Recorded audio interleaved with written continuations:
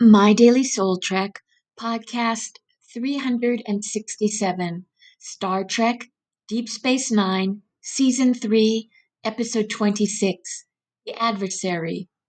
Synopsis.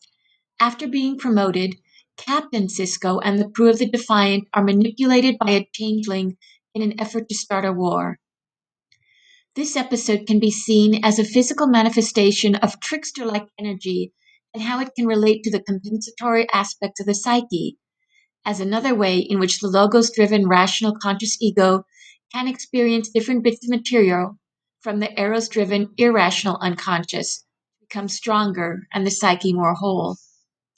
The Adversary begins with Benjamin Sisko being promoted from the rank of commander to that of captain, and at the same time, a changeling posing as an ambassador sends him and the crew of the Defiant on a false rescue mission.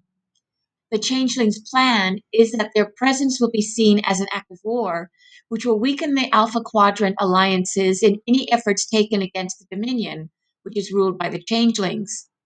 The plan is thwarted when Sisko threatens to destroy the Defiant rather than allow her to be used to start a war, forcing the hand of the Changeling, who is then destroyed at the hands of Odo, although he has never harmed another of his race.